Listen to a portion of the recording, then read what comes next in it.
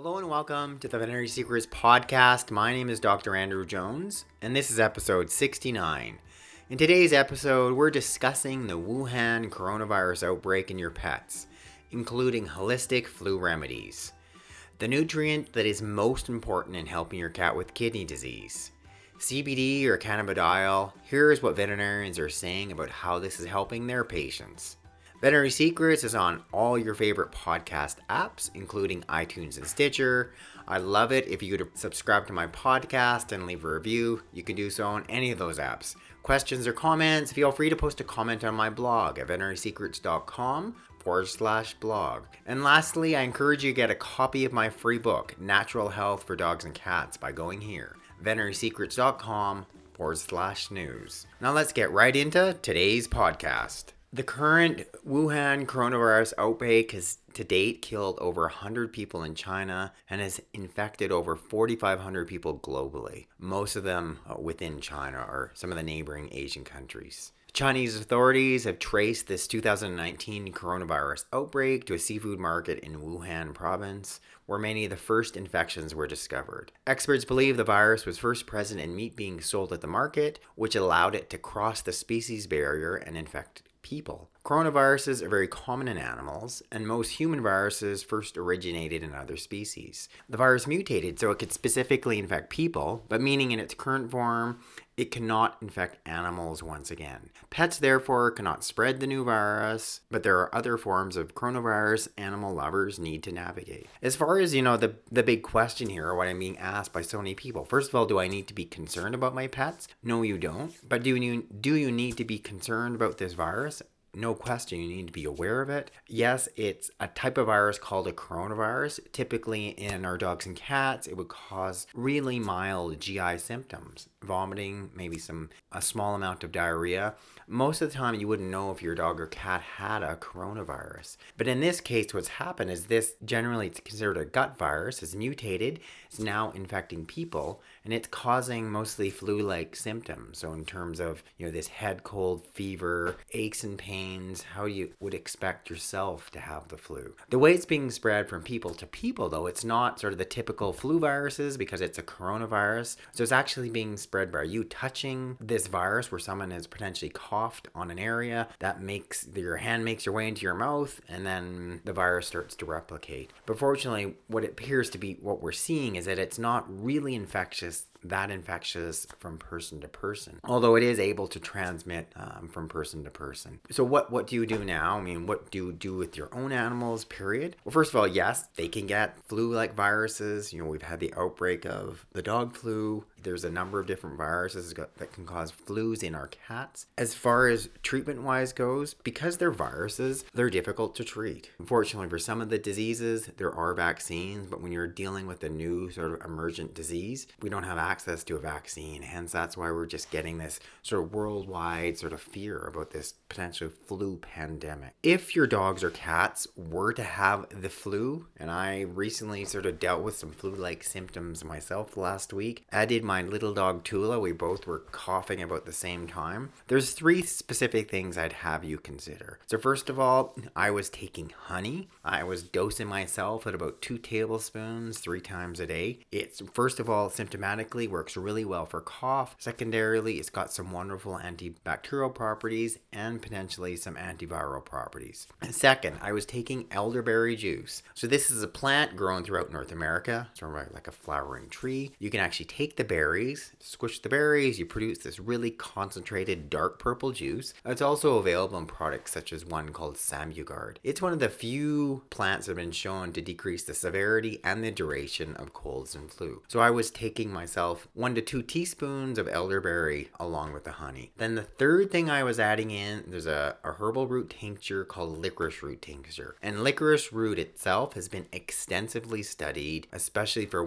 its benefit for being for coughs. So any of these upper respiratory infections, secondarily, it is antibacterial and especially antiviral. Say, for instance, you've got a flu virus or your dog or your cat and you're naturally trying to deal with it. I think these top 3 things, honey, elderberry, and licorice root, are great options. When I was dosing myself with licorice root, I was giving myself about 2 mils of the licorice root 3 times a day. A standard dog dose is about a half a mil of the tincture per 20 pounds of body weight twice daily. Kidney failure and cats. You should be focused on lowering this one ingredient, and no, it's not protein. So what are the signs? Your cat is drinking more water and urinating more often. Your pet may be losing weight, specifically loss of muscle mass as the kidneys lose protein. As kidney failure advances, your pet may become weak due to anemia. What are the causes? You get a decreased appetite to a buildup of toxins in the bloodstream. In advanced cases, he will be dehydrated and completely off food. In some pets, kidney disease causes elevated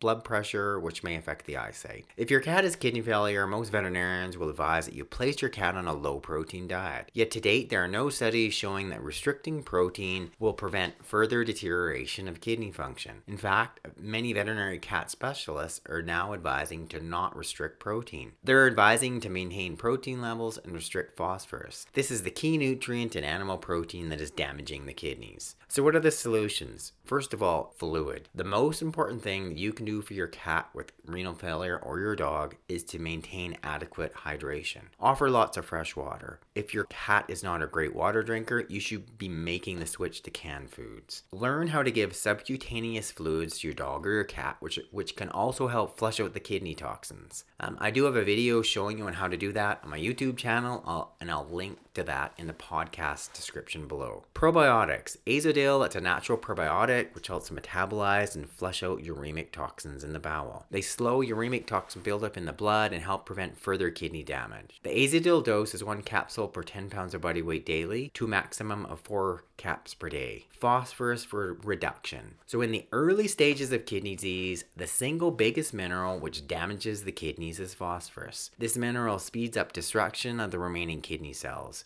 So what you want to be doing is feeding a diet lower in phosphorus and using phosphorus binders. So a diet slightly low in phosphorus would be like a senior canned cat food. A really good phosphorus binder, here are 2 in particular. The first one is called aluminum hydroxide, or known as ALOH, and it's a pretty important phosphorus binder. We use it quite a lot in veterinary practice. It's odorless, it's tasteless, it can easily mix with food. The ALOH dose is 1/4 teaspoon per 10 pounds daily. Then you could also consider this as a phosphorus binder, just Tums or calcium carbonate. So many of our pets, they can either have high phosphorus levels, and that can happen with kidney failure, and or it can be an underlying primary cause that is accelerating the destruction of the remaining kidney function.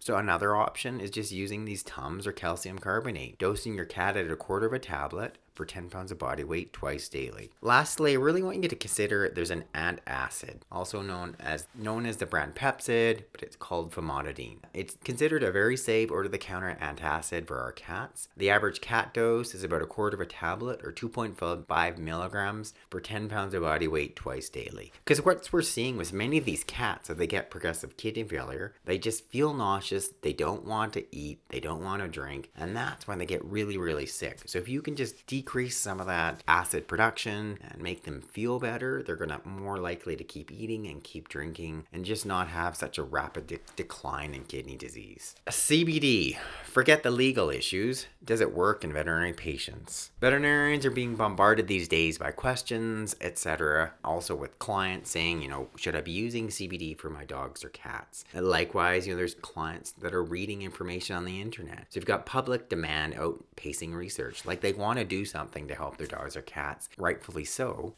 But there's not necessarily, at least from many veterinarians' point of view, the research to back it up. What DBM 360 did, they went and talked to Robert Silver, Chief Medical Officer for RX Vitamins, and a practicing small animal vet in Colorado. And this is some of the things that he's seeing and passed along. First of all, for dosage. Prior to recent studies, the generally accepted therapeutic range for CBD was told to be 0.1 to 0.5 milligrams per kilo twice a day. day, but you can go as high as 5 milligrams per kilo twice daily, according to Dr. Silver. A Cornell study shows that dosing as high as 8 mg per kilo is safe, but generally it's not very cost effective or practical. Most people looking at the sort of standard doses of 0.1 to 2 milligrams per kilo twice daily. Pain management. Lower doses of CBD are generally good for neuropathic pain, so pain related to nerves, but higher doses are often necessary for conditions such as chronic pain and inflammation from things such as osteoarthritis. Dr. Silver has been finding that doses of 0.5 milligrams per kilo twice daily to be effective, and he reports that other veterinarians are also finding lower doses work well for many painful patients. It's generally worthwhile to start at this lower dose, which may provide a successful outcome, and then increase it as you need to. Cancer. Cannabinoids appear to be able to fight cancer, possibly through the induction of cancer cell death. It's called apoptosis. Anti-angiogenesis, that means preventing sort of these blood vessels from growing, allowing the cancer cells to spread. And other anti-metastatic properties. Still, once again, preventing these cancer cells from spreading. There's a number of different specific studies looking at how they believe the cannabinoids may be helping with cancer. These veterinarians do caution, don't just believe every claim you're reading. Many times you're not going to do any harm, and there is potential benefit. This Dr. Silver is saying he knows of a veterinary oncologist who is treating that's a mass under the tongue using non-THC, just CBD as a sole treatment. 6 weeks later, after the mass was reduced to nearly nothing. And there's other anecdotal cases of other owners showing how different CBD and CBD THC products are being beneficial for a number of different cancers. They're talking about one other specific case here, where someone has used a 1-to-1 CBD THC product, and that's kind of what I've been suggesting. And I believe that's probably most beneficial for a type of, looks like an undifferentiated nasal carcinoma. That's a pretty nasty type of nose cancer, with the tumor shrinking significantly over a 6-week period of time. My own experience, so I've had a number of different pet owners write in, and one person in particular, her dog was diagnosed with a pretty nasty type of mouth cancer 2 years ago, primarily using CBD THC, had been able to have him live. He was given maybe a prognosis of a few months. He lived 2 years after that diagnosis. So it's not just, one or two people, it's many, many, many pet owners seeing positive results with CBD and CBD in combination with THC. The seizures, and this is an interesting one. So some of the veterinarians are seeing positive results with epilepsy. Other ones are finding that maybe not as effective as we once hoped. So Dr. Silver is saying that at Colorado State University, the study of CBD for refractory epilepsy, they're saying in some they dose in these dogs at 2.5 milligrams per kilo twice a day.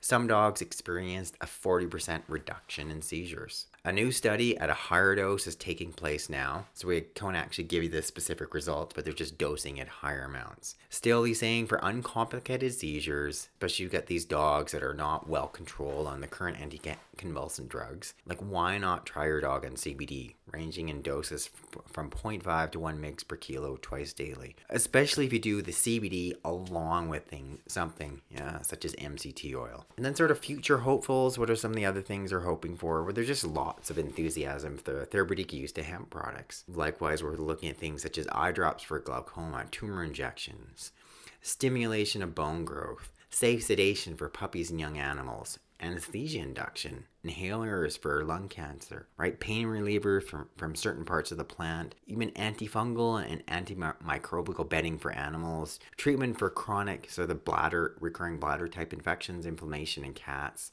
use for chronic dermatitis or skin disorders of dogs and cats, treatment of inflammatory bowel disease, among others. There are many, many, many potential uses of the CBD. So as far as, if you have an arthritic dog and or arthritic cat, or you've got a dog or cat with many of the above conditions or any of the above conditions, I do encourage you to try CBD. Obviously, it doesn't need to be my specific CBD supplement. It'd be great if it was. But one of the big benefits of my Ultimate CBD, it's very concentrated so that you only need 1 drop per day for an average 10-pound dog or cat. And some of the other specific benefits of my supplement, it is full spectrum, it's organic and natural, it's third-party verified lab testing, I used green extraction methods. It's got the ideal safe carrier oil in the form of hemp seed oil, which is essentially from the same plant. It's non-GMO, grown in the USA, precise dosing, and also allows for topical absorption. And it's available, Dr. Jones's Ultimate CBD, at thecbdsupplement.com. So thanks again for listening to this edition of the Veterinary Secrets podcast. This is Dr. Jones. I hope you found it helpful. I hope it sounds a little bit better. I've just got myself a new microphone. So I'd love some feedback, and I'd love to hear from you guys what you'd like to hear for future episodes. I'm now sort of on this like regular kick. I got myself a better microphone. I'm like, okay, once a week you're going to hear a podcast. But once again, thanks for listening. It's Dr. Jones.